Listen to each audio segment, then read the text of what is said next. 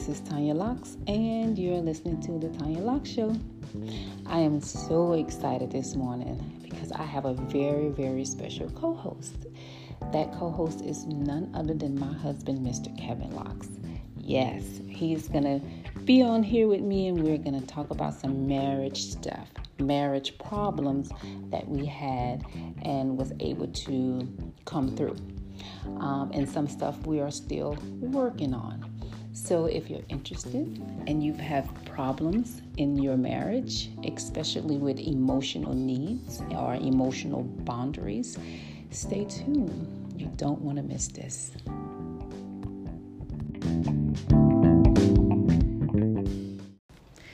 Good morning, Kevin. Good morning, Tanya. How are you this morning? I'm good. I'm great. I'm so happy to have you as my co-host this morning. Are you happy to be here? Yes, I am. I'm happy to be with you, baby. All right. Are you ready to keep it real?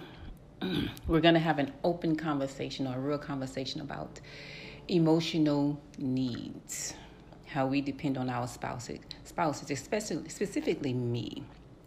Yeah. How I depended on you to fill my emotional cup all the time. Yep. That is what we're going to discuss. All right, let's first tell the audience a little bit about us, how we met, that kind of stuff. So, what's your version? Well, you know there's two versions. We met in New Orleans. Met in New Orleans when I moved out there years and years ago. And I think chasing my little music career, thinking we was going to be the next biggest thing, R&B group. I don't think people know that about you. So that's something new that you're telling about yourself. Yeah, man. We used to doo-wop a little bit back in the day, a little doo-wop. And we was on that scene and trying to chase a little music dream. And we thought that's why we went to New Orleans, and that didn't happen. And you and your roommate at the time. Me and my roommate, yeah. One of my partners from back at home in Louisiana. And thinking I was going there for one thing, and I think, without a shadow of a doubt, God just led me there to meet you. So, yeah. Yeah. In New Orleans. Yeah, we started out working at what was it called? Schwagman. Grocery store. Off of Airline Highway in New Orleans. I actually took 3 buses to get to that store. 3 buses to get there. So, yeah, God had a plan that we had no clue about. Right. But anyway, so we got together and we started dating, that kind of stuff. And we dated for about a year and a half before we moved in together. You moved back home to New Iberia. And this is where the story gets interesting, because he moved back home to New Iberia, and at the time we were not talking for a while, because in New Orleans he was just a player, right? I mean, like, I was not a player. Yes, you were. I wasn't no player. So he thought he Don't was. Don't tell these people I was no player. He was put my business out there in the streets. Yeah, I put my business on no podcast. And he thought he was a player, so he had me and some other girls that he was dating around with. What that got to do with emotional, Because I'm trying to get to the point to where I moved to New Iberia after you left. So anyway, he I busted him with somebody, and we stopped talking. Are you serious right now? That's a different podcast, dude. We stopped talking. I've been bamboozled. Did you put me on here to front me out like that? No. I'm telling you, it's going to tie into my story. So this ain't got nothing to do with emotional. It does. This is going to tie into my story. Me trying to be a player ain't got nothing to do. Come on, man. All right, let me just say this really quickly. So he got busted, and we moved to. So we stopped talking for a little while, and then we started talking again, and so he won me back by playing one of Brian McKnight's songs, and so we got back together. And can we speed this up? Yeah, we got back together, and so he was moving back to New Iberia. And when he moved back to New Iberia, I went there to visit him for, a few times. And the last time I was there before moving there, he asked me to move there. And I said yes, without a doubt, because one, I was ready to get out of New Orleans, and two, because I truly loved him. So we patched things over. He came to get me after asking me to move there. Don't lie. The rest to is your history. You know I am not lying. Quit lying to your listeners. I am not lying. If you're gonna tell them how you brought that black trash bag from New Orleans to the, you put all I did not have a suitcase. You put all your stuff in a black trash bag in a dresser and followed me. No, I did not follow New you. Iberia. Come on, man. Keep it real. No, I thought this was a keep it real session. It is a keep it real session. You said you asked me to move there, and I asked you. I said, "Did you ask Helen? Was it okay?" And you said Helen said yes. So anyway, he drove to New Orleans one morning, and I told him, I said, "Hurry up, get there soon after my grandparents leave. I'll be ready to go," because they were against me leaving. So I had my black trash bag and my dresser drawer with 4 drawers, and he put it in the van, and we took off to New Iberia, and the rest is history. We're here. We was out there like Queen and Slim, huh? We was on a run. We were on the run.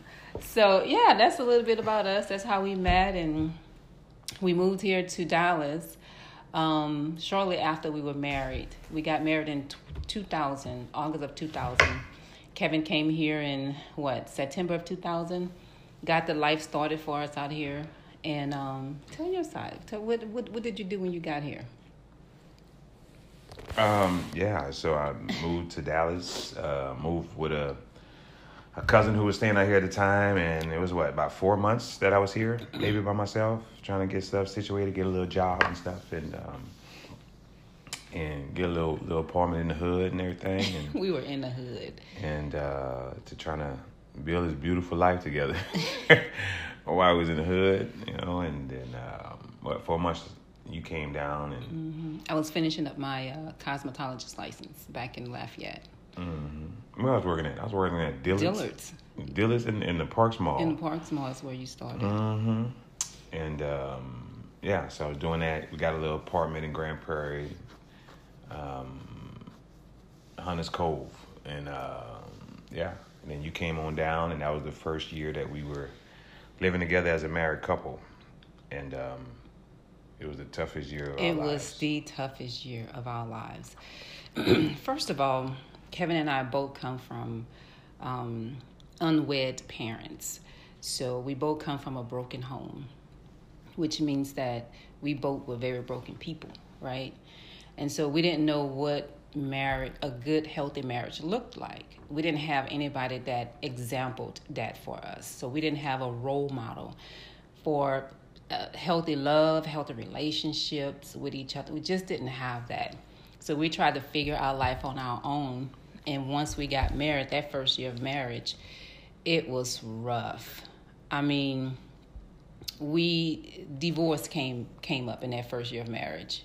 Honestly, one night I was packing up my car, I had a 1999 Honda Civic that I was packing up to drive 8 hours back to New Orleans. But we talked about it, and we stuck it through. We both had we just didn't know how to be there for each other. Yeah, it was tough.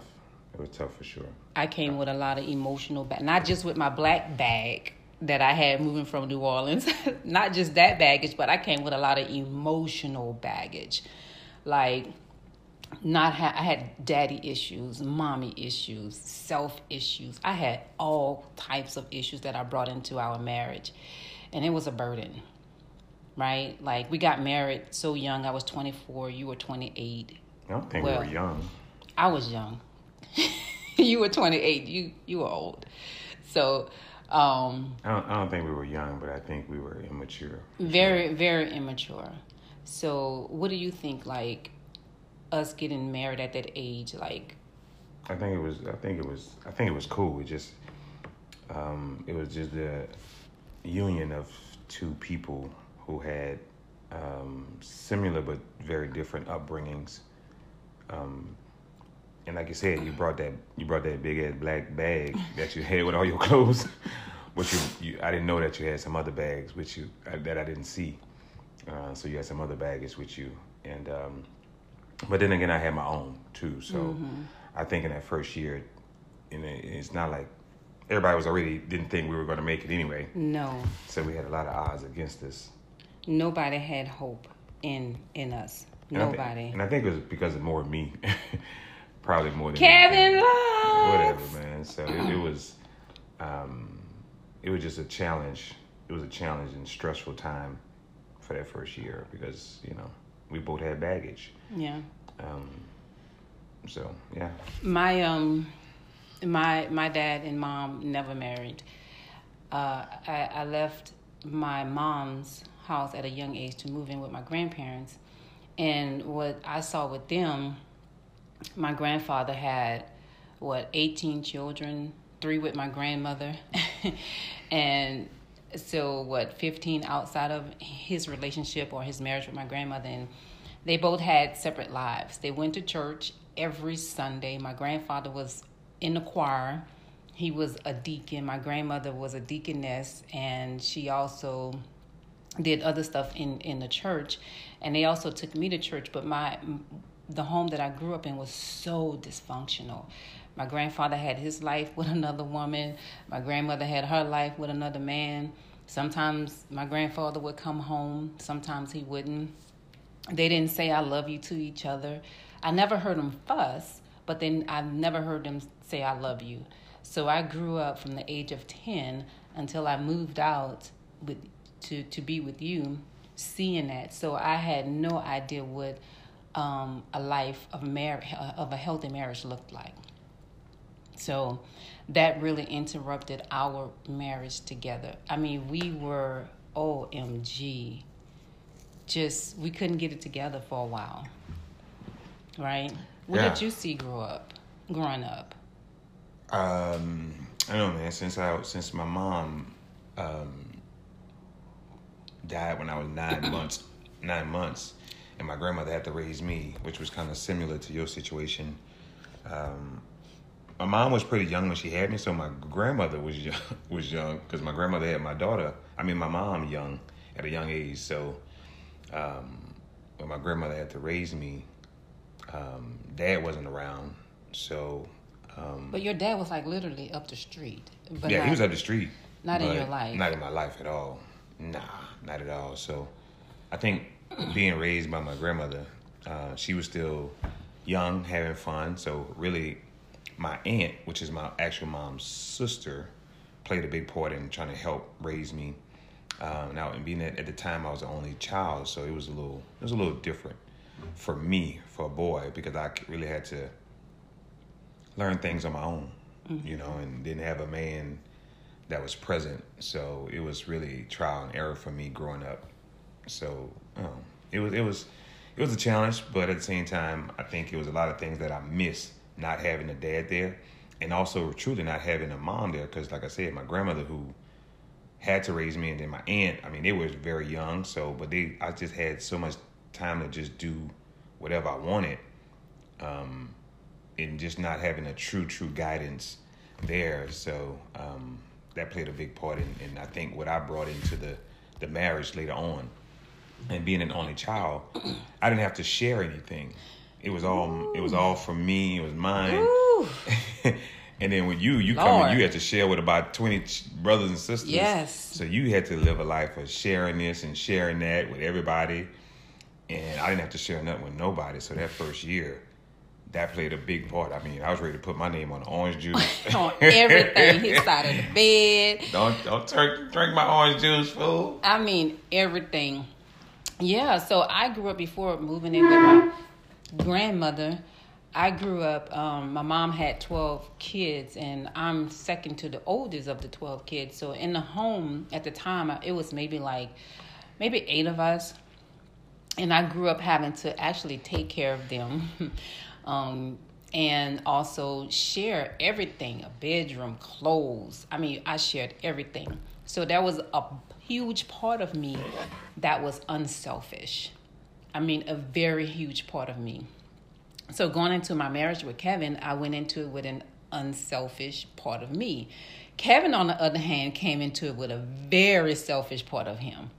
And so at the time, we just clashed. We bumped heads because I gave Kevin everything of me from the very beginning. And everything I gave to him, he took and didn't give anything to me. Right? I mean, like literally, I couldn't, if I drank something, did you drink this? If I leave something, why you leave this right here? If I mean, it was bad. Yeah. Right? Yeah, it's crazy because, later on, it wasn't until years we realized it was because of our upbringing that brought us so much turmoil in the beginning and stress and frustrations. And at the time, you think it's because I think most people look at the now. They just see the now in a relationship, but they don't know the why or the how or what happened way before you came into my life that kind of shaped and molded me to the person that I am, that you have to experience and live with now and put up with. But a lot of it is just the way we were brought up, so and that's what we were dealing with. Yeah, we dealt with a lot of that. So coming into our relationship, marriage too, and I think I didn't see it so much in our relationship, like just dating or engagement time. I saw it or experienced it more when we were married and pretty much on our own. But what I did was with you, because I didn't have my father really present in my life because he was doing drugs, he just wasn't present in my life. And so because I had my grandfather there, but again, my grandfather was off doing his own thing. He didn't have really time to teach me, show me how a man is supposed to treat a woman and this, that, and the other. And I didn't have my mom there to show me how to be a woman and to show me how to have that self-esteem and be okay being me without having to have someone validate who I am, right? And so my grandmother was there, but she couldn't do it because, again, she was out doing her own thing. So what I learned on watching everybody or everything that was going on around me is that I needed to latch on to something or someone, right? So when I got into the relationship with you and into our marriage, you were everything for me. You were my daddy. Your pastor. My pastor. Your man.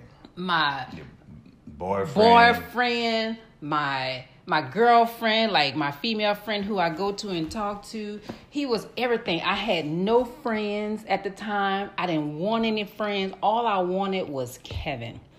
I lashed on to this man like a leash. Like I lashed on. I sucked the blood out of him. Mm-hmm. And so I went to him and I poured. I wanted him to fulfill my emotional cup, like all the time. I wanted him to be in my presence all the time. I wanted him to listen to me talk if I talked all the time. Like I was a mess. I was truly a mess. And I put a lot of pressure on you. And I can remember coming to you, maybe a few years ago, apologizing to you for that. I mean, it literally took me, years and years of before I realized what I was actually doing to you. Remember? I remember, yeah.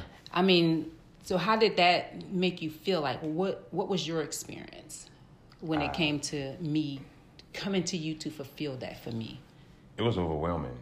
It was very overwhelming because just like you had that deficiency in emotional needs and everything met, I had I had to hide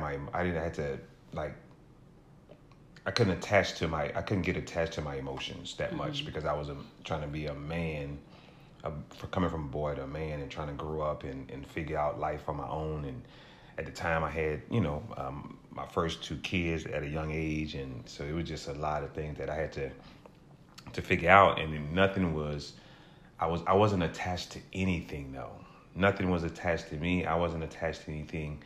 I was a lot more free just to figure stuff out, which is also not so great because I didn't have that guidance. But that freedom to just, do what I did and just live life to now coming in a relationship where, so much was expected of me, to fulfill all those, those little pocket holes that you needed filled. It was overwhelming, and I felt smothered, and I felt it just I got kind of claustrophobic. Yeah, I did smother you. Yeah, I mean, especially like even just with remember the affection portion, just Yeah. like wanting to sit on me and touch me and kiss me and this and that, and I'm like, give a brother some space, man. Yes. I was crazy. I used to shun you away a whole lot. I used to push you away. Yes. Which is interesting. Which we'll come to that a little later. We'll come what to it happened later on with Mm-hmm. that?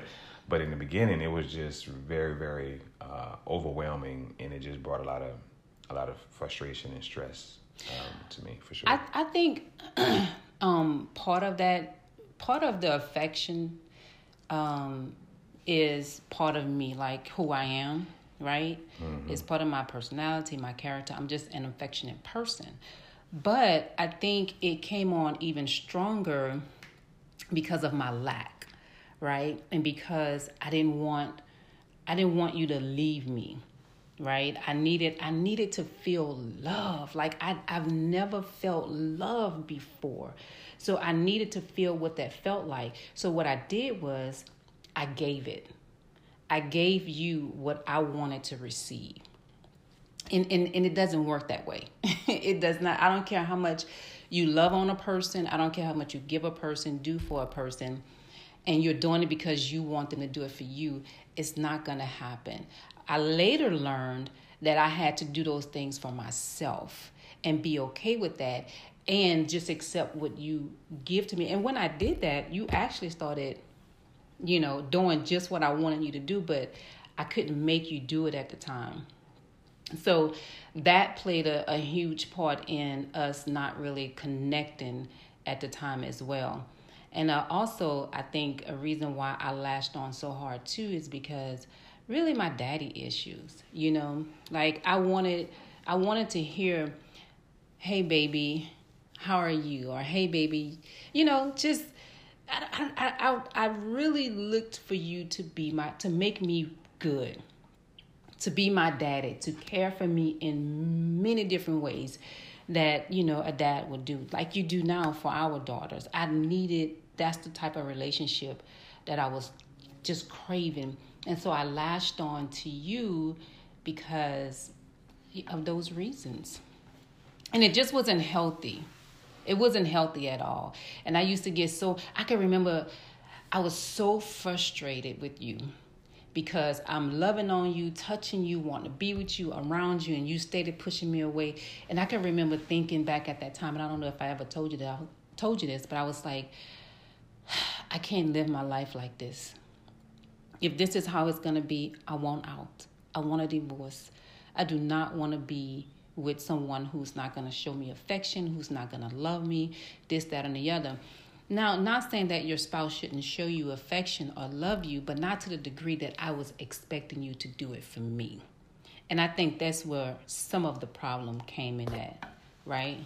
Well, I think it was also, we were just so much on the opposite ends of the spectrum. Mm-hmm. You were very affectionate, and I didn't have any affection in me because I didn't get any affection. I wasn't shown affection myself. And a lot of the things that you needed was the things that I had to suppress and never even experience because I was I had different problems than you. You were trying to be a woman with, and fulfill your womanly needs as a daughter to a man or even a lover or whatever. And I was trying to be, a young man trying to figure things out to go and to be a man. And usually, the whole idea is, men, we don't get in touch with our, mm-hmm. our emotional needs and our emotions. And so I didn't have all the soft, mushy stuff that you love and you was into and you were looking for. So we were just so opposite on the opposite ends of the spectrum. It just created even more issues because what you were truly desiring the most, that was the very thing I valued the least. So it was a trying time in that regard, and I think that's what even kind of just compound the whole issue of what issues that we were dealing with. So, and we had to eventually just find a balance in it all. So do you feel like your dad, or not having a man to help direct your steps or to show you really how to treat a woman, do you think that played a big part in it? And also, how did you treat women before me? You know, like how did you how did you do that? How did you treat women before me? So we keeping it real, you said? You keeping it real? Yeah, we keeping it real. So okay. So nah, man, you know what? The biggest thing, I didn't have that male role model in my life at all. And the males that I was around, they were just into women. You know what I'm saying? It was just, and that's how you kind of transition into, malehood or whatever. It's just adulthood and being a man, and it was through sex and women, and so that's the only thing I seen. That was the only thing I was around. Even with my actual dad, when I would see him, I'll go visit him. I mean, I'll visit him one year, he with one woman. I visit him another year, it's a different woman, and that's just the lifestyle he lives. But so because I didn't have that male role model in my life, it definitely played a major role in how I treated women. But the thing I must say, I've never, at least I don't feel, I've never, ever did anything to actually disrespect women. I've had friends who disrespect women, and that was never really one of my things. Call them out of their name, do different things. Even if it was just, whatever, let's just be real, sexual relationships, and it would say, I wouldn't call you a B, or, I'm saying, I didn't disrespect you. That's why I think I was still cool and still friends with anyone that I was any type of relationship with, because it was just, I treated them with respect, Now in terms of the love and from the love aspect, I don't know if I really actually truly loved anyone, like what I'm saying, like I love you. What I'm saying? I don't think I've ever had that love. And I think when I proposed to you, it was truly from a place of me knowing that I had never, and that came from you loving me and latching on and treating me the way that you did. I had never, ever experienced that in my life before.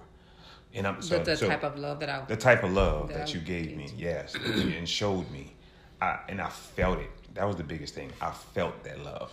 It was present every day that we were together, and I felt it, and it was so genuine and sincere, to where that I knew that's what I wanted in my life forever, and that's what took it over the top for me and say, this is the woman I want to marry, because no one has ever loved me like this before. I've had females who, little relationships with girlfriends, whatever. You say you love each other, but the type of love that you showed me, it was a whole different kind of love. And it was, like I said, it was just, it pierced my soul and my heart. And it made me say, like, this is what I want to feel. This is the person that I feel like I can trust. I felt like I can trust you. I felt like I could be vulnerable with you. And even though we had our issues, the love was one thing that was never a question, So, and I think that's what kind of... And that's funny, because I at some moments in our relationship and even marriage, I questioned your love for me. Oh, yeah. Right? And you know this, right? Mm-hmm. So I questioned your love for me because you just wasn't there. Right. Just like my daddy, he was there, but he was never really present. You were not... I didn't feel like you were actually present. Though we were living in the same household, we were sleeping in the same bed, having sex, with making connection, that kind of stuff. At moments, I didn't feel like you were present in my life.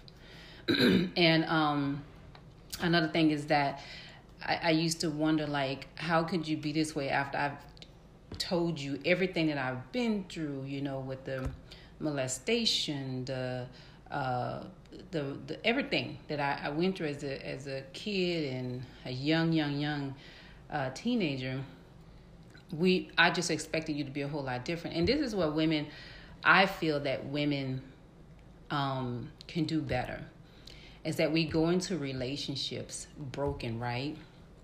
And we expect for our spouse, our husband or boyfriend to fulfill those needs, like to put the pieces together, to fix us. And that's going into the relationship all wrong. And I know there are so many women in relationship and marriages like this right now who are steady looking for their husbands to fulfill their emotional needs, their self-esteem needs, because I wanted you to do that for me as well. My self-esteem was very poorly in the very beginning and up until maybe a couple of years ago in our marriage, right? Your self-esteem was nothing like when we first met. You used to walk with your head down. I walked with my head down all the time, and I'm like, man, pick your head up. Why? What you looking at? I think it was because of the trauma that I had been through, right? As a kid, I think that's why. I mean, who's looking at me anyway? Who's paying attention to me anyway? Who's caring for me anyway? So I walked with my head down, you know. But as far as the emotional need part, like as a man, what would you say to women coming from a man? What would you say to women about how we depend on you men to fulfill our emotional need cut? What would you say? Like, what would you tell them if women only knew what? I would say probably if women only knew what their husband went through as a kid as well. But men have to be vulnerable enough to share that. There are not a lot of men out there who are willing to share what they have gone through as a kid or as a teenager. Like, there are still secrets that husbands are holding from women, and we don't know how to break down that wall. And maybe it's because the husband doesn't feel like he has a safe place within his wife, and I think you felt that way before. Yep. Maybe he doesn't feel like he have a safe place to share those things with his wife, so that's something that they can work on. Yeah, I think first of all it's gonna be patience, because men has walls. We have walls just like women. We got those walls that you got to break through of different things we've experienced that we've kind of pushed back, and we just kind of excuse me, we just don't want to talk about those things. But I think for women, the most important thing is to create an environment that will allow the man to slowly but surely become more vulnerable. Create a safe space where he can really start to break down those walls. I think most men, it's either going to be embarrassment. It's going to be where it's going to maybe even make them feel insecure. Mm-hmm. Men deal with insecurity for sure. Yes. I've dealt with insecurity. Thank you for admitting that. Yeah. Because a lot of men will not admit that they have insecurities. No, that's a real thing. And then also just feeling less than a man. It's crazy because when you look at a union, even in the Bible, when it says two becomes one, but lots of times that two become one thing, it doesn't really transcend. It doesn't really happen in a relationship, in a marriage, the way that it was intended to be. Because when two become one, that means that I should be able to come to my wife. My wife should be able to come to me. And we just feel so much love and trust and vulnerability with one another, where we should be able to express anything that we want to express. Mm-hmm. But it doesn't happen that way, especially for a man. And we just hold on to stuff, and we deal with stuff, and then what it does is it in return it affects our relationship because we holding on to that stuff. So men, we still got baggage, that we hold on to. And that's why I think the very most important thing is for a woman, a wife, to try the best to create a safe space where the husband can kind of start to break down those walls and be vulnerable. Because once I became more vulnerable with you to express myself, I think we had a breakthrough. I think you began to understand me a little bit more. I began to understand you a little bit more, and then we were able to communicate. And I think it brought resolve to a lot of the issues that we dealt with, that we just didn't understand before. It's like, oh wow, I didn't know that that's what you dealt with. And I think relationships today, once again, back to what I said earlier, they deal with the now, not knowing how or what that their spouse went through early on in life before they even met, And I think that's where a lot of stuff is. People are shaped and molded, in their earlier days, when they're young, and that's what they grow up to be, and that's their personality, and they carry that on into marriages. But most relationships, they don't deal with the past; they just deal with the now. I expect you to be this way, and I expect you to be what you don't understand. Because even with you, when you wanted me to fulfill all those needs, and you would get frustrated because I wasn't fulfilling them, and you even mentioned, like you said, you couldn't deal with that. But at the same time, I told you, how can I do something for you that I don't know how to do? I didn't know how to fulfill those needs, and that was the biggest revelation, I think, in our marriage, because you just wanted me to do it, and I'm like, how can I do it if I never experienced it myself? I don't know how to do it. I wasn't taught how to do it, and you want me to do this for you, and I'm like, I don't know how. So you was being frustrated with me, and I'm getting frustrated with you, and it just brought about this tension between us, and it was just a total misunderstanding and not realizing that, oh my God, he truly don't know how to fulfill that need, but yet I was still, being blamed for it, or being, held accountable to satisfy those needs, and it was something I couldn't relate to. I couldn't. Yeah, and we're gonna come back to that part too, because that is so true. That is when I, like you said, that's when I gained my revelation to you not being able to do that for me. But I want to go back to the safe space. Yeah. So I can remember a time when we were talking, and you may have shared something with me, and I was like, I got kind of like, all like, what? And just kind of didn't give you the response that you were probably looking for. And I think that kind of shut you down for a while, because I didn't provide that safe space for you. And I can remember you telling me, well, I can't talk to you and I can't tell you nothing because, you're not going to receive it. You're going to judge me. You're going to do this, that, and the other. And I think a lot of that was, immaturity on my part at the same time, and just not being, and as spouses, as husband and wives, we have to learn how to be open to receiving what it is that our spouse have to say, and we have to do it with an open mind. Because when you have somebody, that your wife or your spouse come to you that say, can we talk, or I need to tell you something, or we just immediately just tense up because we don't know what's coming. But we have to learn how to be receptive and open and understanding, and do it all without judgment. And I think when I learned how to do that, you became more open. I think you found that I was really a safe space for you, and not your enemy, not someone who was going to judge you for what happened. There are a lot of men, I believe, out there, and there are a whole bunch of examples, but I'm going to give one, that have been molested, right, as a boy.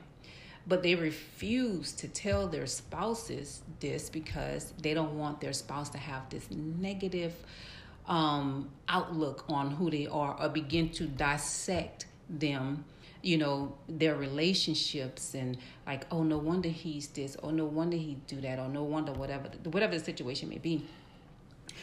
And that spouse is yearning to tell his wife what's going on or what has happened to him, but he can't because it's not a safe space.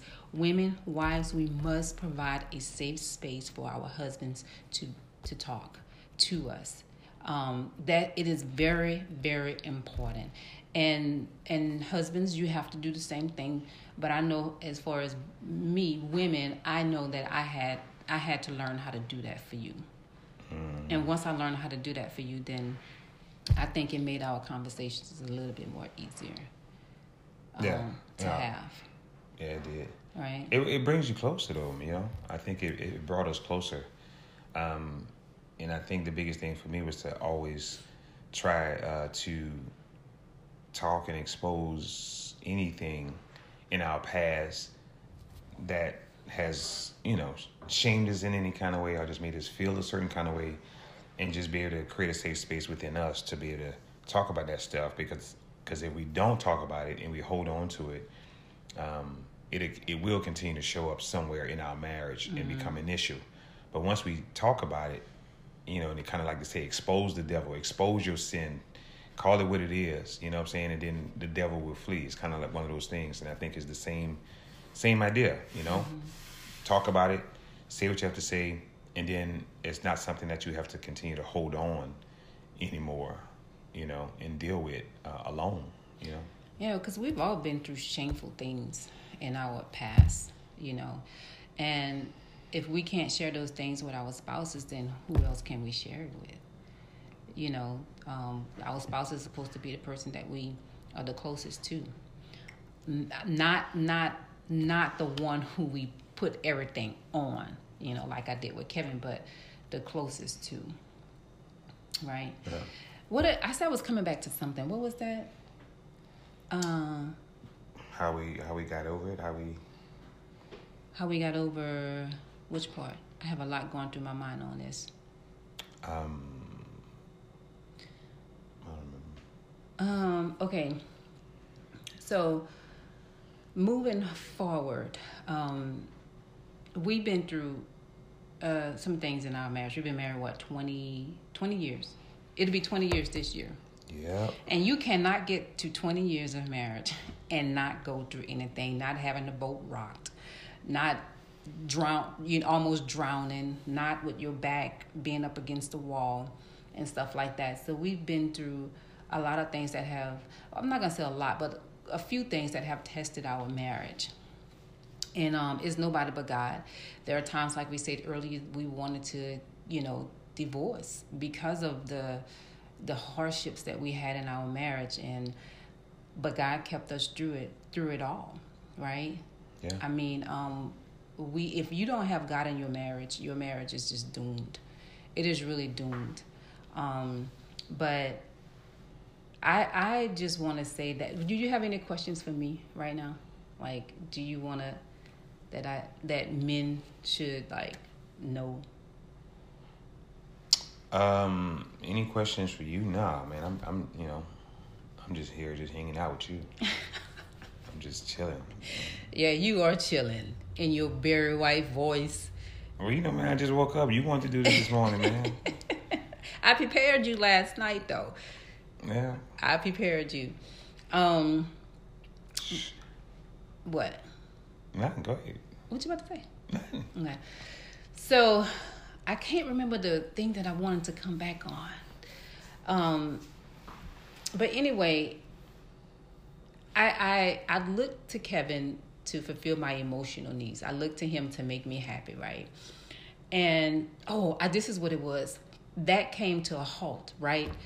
I got my revelation when I realized that you could not give to me what I was asking from you because you didn't know how. I used to question, do he not do it because he don't want to? Or do he not do it because he don't know how? And I used to think you didn't do it because you just didn't want to do it. That's what my mind, wanted me to think. But then I later realized that you just didn't know how to do it. Right. And I started looking back on your upbringing and the examples that you had in your life, and you really didn't have any. But then I thought, well, there are a lot of resources out there. Why can't he just go to the internet, talk to somebody, this, that, and the other? And what? No, that's the problem right there, man. You can't just be... See, that right there. You once again, you had those expectations of me to do things the way that you felt I should have did it, and that just don't work like that. Man.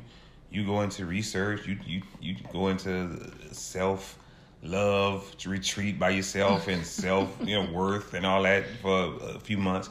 And men, we just deal with stuff differently. And I think that was another frustration part of it, because a lot of the things that you felt I shoulda, coulda, should have been doing, you had a way that you felt I should be doing it. Mm-hmm. And it just, I don't, that's not how I flow. I don't operate like that. Mm-hmm. For me to get to that place, that's something that either I had to deal within myself, go to God and find a way that to kind of get me in balance with what in tune into what you needed from me. But that was a maturity part on for me that I had to grow into and understand. And then the biggest thing is I think for most people is we always looking at the other person, mm-hmm. what they should be doing, how he should be doing this or she should be doing that. And the truth of the matter is, you should just work on yourself. I think more than anything, I think you did it after a point. I did. You just started praying for me and you stopped trying to change me. Mm-hmm. And when you stopped trying to change me and just prayed for me, I think that's when it kind of happened. Shifting. Right. Mm-hmm. And because the more you tried to change me yourself, it was frustrating. Mm-hmm. And it would just piss me off, and we get mad and this and that, and we wasn't getting nowhere. But the moment you just let go and let God, and then I was able to kind of, find my pace and my rhythm and my flow and start to understand. And just to back up a little bit, I had to want to make that change for our marriage. I had to, really want it. Because a lot of people, I think, they wanted to change, but they may not actually want, to make them change as themselves, to see the change that they want. So, and I think I really wanted to change. I wanted to change for us. I wanted it to be better. And I think everything that we went through, we wouldn't have made it this far if we both would not have wanted the marriage to work. Yeah. Because we both wanted it to work, we was willing to do the work. Mm-hmm. So. Well, I had to do the work on myself. Yes. I did. Yes, Lord. Because my expectation was very high of you. Yep. What I wanted from you. And so I did the work, and we're going to wrap this up. But I did the work a few years ago, and I literally went through a year worth of transformation. And when I tell you, it was not easy. It was not easy at all, because I wanted to fall back on the things that I was used to and that I knew, right, to do. But I had to make a change in order for me to be better and feel better about myself. I had to go through this transformation.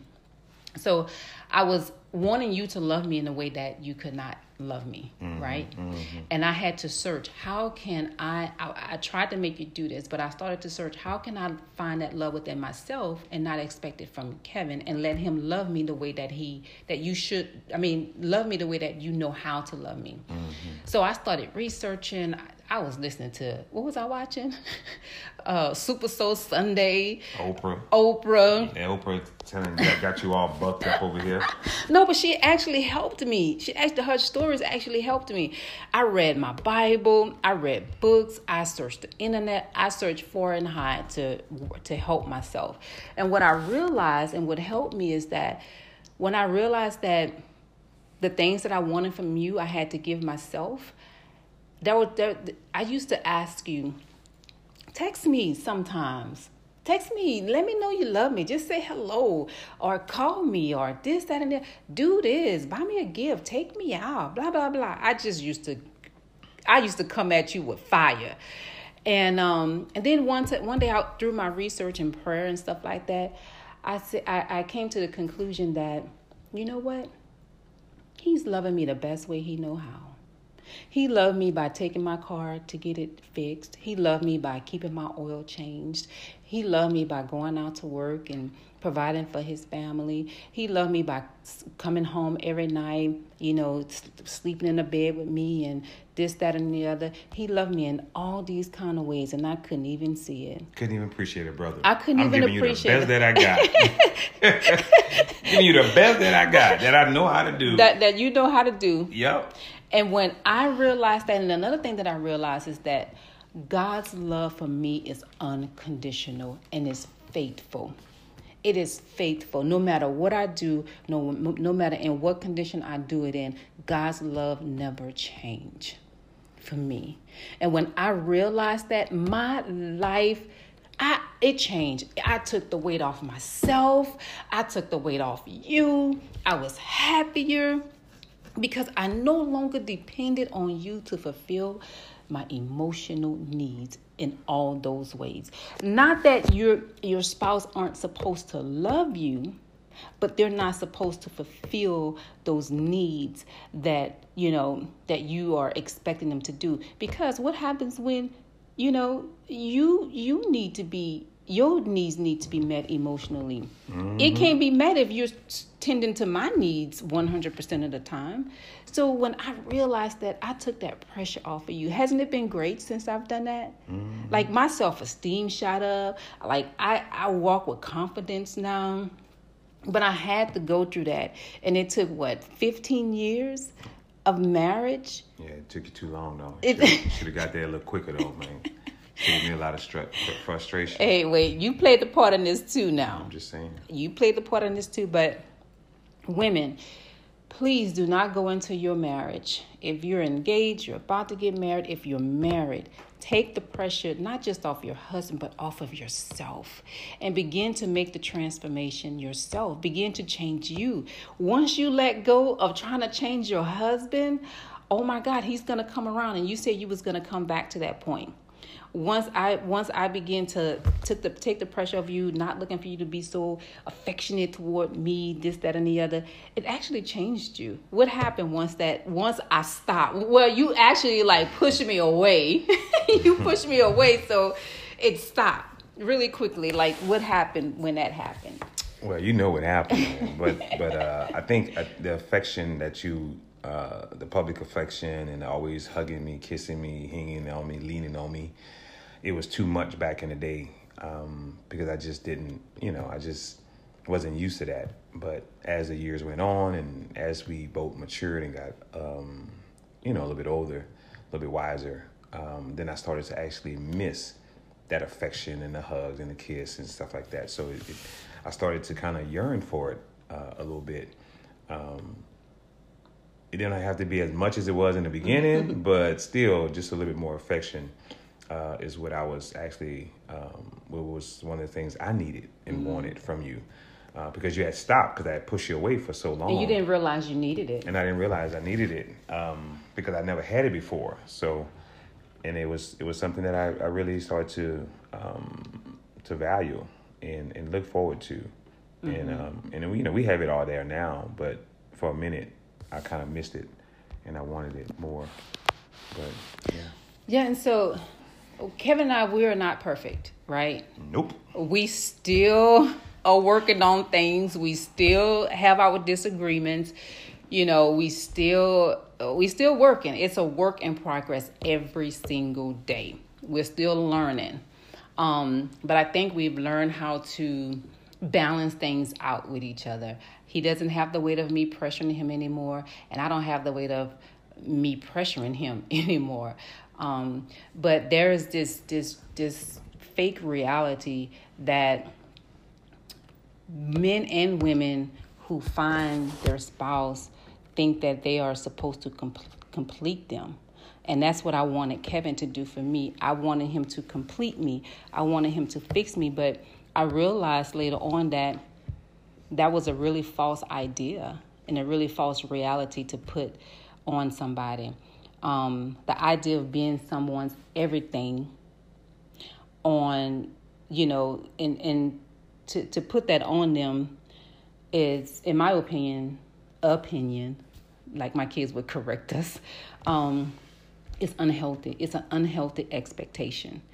Even if your spouse is your best friend, you still can't expect your spouse to be the one and only for emotional support. You just can't do that. So I have my friends that I talk to, and sometimes we talk about our emotion. I can vent to my friends, just one or two friends that I really vent to about my emotional stuff, so that I don't bring it all to Kevin. I'm learning how to balance those things out. So there are no man, there's no woman that's going to complete you or make you whole. You have to learn how to do that for yourself. Change is not easy. It is hard, but it is so worth it. Am I right? Yeah. It is so worth it. Any last words you want to say? No, I just appreciate you. Thanks for inviting me to the podcast. I think it's we went through quite a few things, and hopefully someone can get some value out of it. Some of the things that we've learned along the way. I love connecting with other couples and just continuing to learn and see the different struggles and trials that other people go through, because it lets you know that you're not alone. Yeah. You know, you're not the only one going through those things. So, so hopefully this was helpful to somebody out there. But we'll come back again, and we'll share some more, because we have 20 years. We have a lot to share, right? Yeah. So maybe we could talk about my needs. Yeah, we can talk about your needs. My needs. We know what that is, you ladies. Sex. Did she fulfill my needs? How she couldn't fulfill my needs? Sex. You already know what that is. Why I gotta be that? Because that's what it is. No, you know what I'm saying? Yo, don't judge me. You know what I'm saying? There you go, putting that expectation on me. You know what I'm I bet about. the next time we talk, it's gonna be the biggest topic. You just watch. Sex is not, what it's all about. Okay, I'm not giving you none for like a week. Girl, please. So I just want to end with this. And you can find this in Ephesians. Is husbands, love your wives just as Christ loved the church and gave himself for her. I want to leave you with a quote. The best way to find love, ladies and men, is to find God. Do you agree, sir? I agree. Absolutely. So if you have any questions, if this have touched you in any way, please shoot us questions. We'd love to answer them. Share it with people. Download it. Follow. We're going to come back with more, I promise you. And I think this next topic, we will talk about sex, because I think some people have